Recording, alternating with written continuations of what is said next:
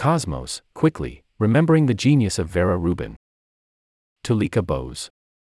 Vera Rubin went from a teenager with a cardboard telescope to the mother of dark matter. Some of her colleagues immense weigh in on her fascinating life and how she was a champion for women in astronomy. Full transcript. Alicia Weinberger. When I first went there in the early 1990s, there was a bathroom in a heated, comfortable, computer-driven observing room, and it did not have any plate on the door to say whether it was for men or women. But I already knew this story about Vera and the bathrooms, and so I went looking for the bathroom in question, laughs, in the observatory. Tulika Bose. You're listening to Alicia Weinberger, an observational astronomer in the Earth and Planets Laboratory at the Carnegie Institution for Science, talk about famed astronomer Vera Rubin. Clara Moskowitz. And like so many other stories about women in science, this story also frustratingly involves a bathroom. But first, let's take you back in time. Clip, archival clip. Bose. It's 1965. The Sound of Music premieres. Clip, archival clip. Moskowitz. Martin Luther King, Jr. leads 25,000 civil rights activists to a courthouse in Selma, Alabama. Clip, archival clip. Bose. Astronaut Ed White makes the first U.S. spacewalk. Clip, archival clip. Moskowitz. And a female astronomer who would go on to change the course of cosmology is initially turned down from visiting the Palomar Observatory because they don't have the right facilities. In other words, Weinberger. They could not give her observing time. And she learned somehow that the facilities in question were that there was only one bathroom in the dome of the telescope, and it had a sign on the door that said, men. Bose. But Vera found a way to, let's say, skirt this issue. Weinberger. Sometime later, she went for her first observing run at Palomar. And so she made a little female stick figure with a skirt out of tape and put it on the bathroom door.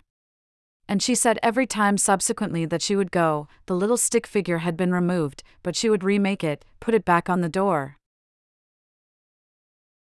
Bose. A bathroom is far from the only red tape that Vera Rubin will face throughout her decades-long career. Clara. But this dedicated astronomer, who started out at 14 years old with nothing but a cardboard telescope, would go on to discover compelling evidence of dark matter, which we now believe makes up most of the matter in the universe. Bose. I'm Tulika Bose, the senior multimedia editor at Scientific American. Clara. And I'm Clara Moskowitz, senior editor for Space and Physics at Scientific American. And you're listening to Cosmos, quickly. Bose. So it's the last day of Women's History Month, but we never need an excuse to talk about Vera Rubin. Clara, tell me about when you first learned about her. Moskowitz. I was one of a few female physics majors at Wesleyan University. And Vera Rubin was this famous figure, both because she found evidence for dark matter, one of the biggest mysteries in science, and because she really paved the way for women astronomers after her. She's the classic case of who the Nobels robbed. Bose. Why do you think she never received a Nobel? Moskowitz. Definitely because she's a woman. Ha! I mean, some scientists have suggested that too many other researchers helped put together the data on dark matter to reward just her, but these kind of quibbles could apply to everyone who's ever won the prize. It's widely believed to be because of gender bias. Bose. We can talk about the Nobels, and specifically the fact that physics has the widest gender ratio in any of the Nobels at all. Moskowitz. But we can also talk about Vera Rubin. Bose. A few weeks ago, I went to the Carnegie Institute of Science, formerly the Carnegie Institute of Terrestrial Magnetism, to film an incredible team working on exoplanets with the James Webb Space Telescope. But what loomed large over the institute was the guiding hand of Vera Rubin. Moskowitz. What did you find? Bose. Not only did we get to see some of the instruments that she used to measure galaxies, but some of the people we were talking to about exoplanets at the institute had once known her. And they had a lot of memories. Johanna Teskey. Vera Rubin holds a special place for many astronomers, I think. I knew her. I was an intern here at Carnegie when I was a college student at American University. Bose. That's Johanna Teskey. She's not exactly an intern anymore, she's a staff scientist there, and her research focuses on the diversity of exoplanet compositions. She's also co-leading a massive exoplanet project utilizing the James Webb Space Telescope. Moskowitz. Wow. Bose. Yeah. It turns out that Vera Rubin has a long history in mentoring women in this particular department at Carnegie. Teskey. She really was part of trying to push astronomy to be more inclusive, and make more opportunities for women in science and astronomy. Bose. Vera wasn't all business, though, at least according to Alicia Weinberger, who we heard at the beginning, Johanna's former mentor and a staff scientist who also works on exoplanets. Weinberger. She had a large collection of spectrum-like clothing and jewelry that she enjoyed wearing. And in particular, I remember, and so essentially a rainbow, right? A rainbow necklace of beads that she had. She also had a rainbow toy on her table at home. She enjoyed rainbow socks. Bose. And that's because Vera worked to take spectra. Weinberger. That's where we break up the component light from an astronomical object into its component colors, which give us a lot of information about how that object is moving and what it's composed of. Bose.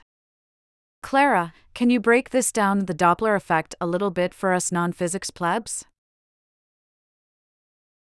Moskowitz. Looking at the colors of light coming from something in space can tell us how fast something is going, because as an object moves away from us, its light waves spread out, lowering their frequency and lengthening their wavelength, making things look redder. Bose. To do this, Vera also worked with these new instruments at Carnegie, along with Kent Ford. One of these instruments, now in a Smithsonian collection of 101 instruments that made America, is called an image tube spectrograph, also called a spectrometer. Moskowitz. Basically, it was this instrument that was attached to several large telescopes in the 1970s to analyze spiral galaxies. And it allowed these astronomers to analyze galaxies that were farther away. Bose. Specifically the Andromeda Galaxy, which was about 2.5 million light-years away. But she and Kent found something surprising about all of this. Weinberger. Very carefully and taking advantage of new instrumentation that was developed here, was able to measure how fast stars in the outer parts of galaxies were rotating about their centers. And over many years showed that most galaxies showed these what are called flat rotation curves. Moskowitz. A flat curve suggests that stars on the outside of the galaxy are moving just as fast as stars on the inside, which isn't actually what you'd expect at all.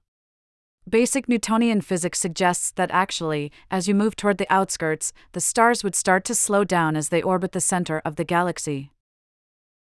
When Rubin started seeing that these outside stars were still speeding around, it really offered the first strong evidence that there must be a lot of hidden mass extending way out beyond the stars we can see with our eyes. Bose.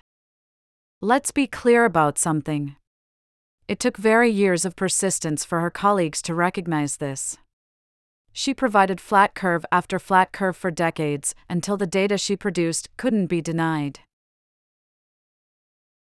Moskowitz. She didn't win the Nobel, which people noticed. Teskey. I was so angry that she hadn't had that, gotten a Nobel Prize in the time that she was alive. But that's not the end all be all. And there are lots of other ways to honor people. Bose.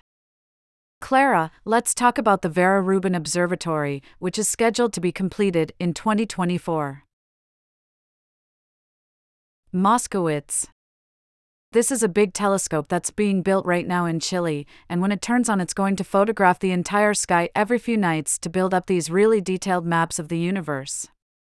And one of its big goals is to investigate the nature of the dark matter that Vera Rubin helped discover.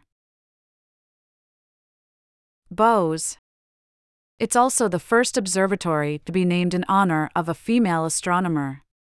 And though it's unfortunate that Rubin never won the Nobel.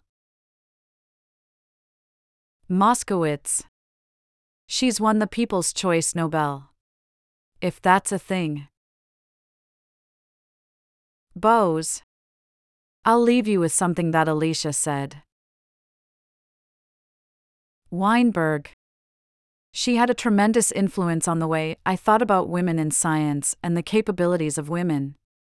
She said, "There is no science that can be done by a man that can't be done by a woman." Moskowitz. And hopefully one day it won't be so notable if women win Nobel Prizes, because they'll be doing it all the time. Because, by the way, we still don't know what dark matter is. And if someone ever figures that out, it's a Nobel Prize for sure. Cosmos Quickly is produced by myself, Tulika Bose, Kelso Harper, Jeff Delvicio, and Lee Billings. Music composed by Dominic Smith. Find Cosmos Quickly wherever you get your podcasts, and don't forget to subscribe to Scientific American for in-depth space news. Moskowitz. For Cosmos Quickly, I'm Clara Moskowitz. Bose. I'm Tulika Bose. Rights and permissions. About the author, S. Tulika Bose. Is senior multimedia producer at Scientific American. Follow Tulika Bose on Twitter. Recent articles by Tulika Bose. RSV vaccines are coming at last. Your Health Quickly, Episode 2. How to Stop a Potentially Killer Asteroid. The Pandemic's Mental Toll, and Does Telehealth Work? Your Health Quickly, Episode 1. Clara Moskowitz is Scientific American's senior editor covering space and physics. She has a bachelor's degree in astronomy and physics from Wesleyan University and a graduate degree in science journalism from the University of California, Santa Cruz. Follow Moskowitz on Twitter at Clara Moskowitz, credit Nick Higgins. Recent articles by Clara Moskowitz. The Science of Spring's Green Show. Space Force humor, laser dazzlers, and the havoc a war in space would actually wreak. This particle accelerator makes a substance that has not existed in 13 billion years.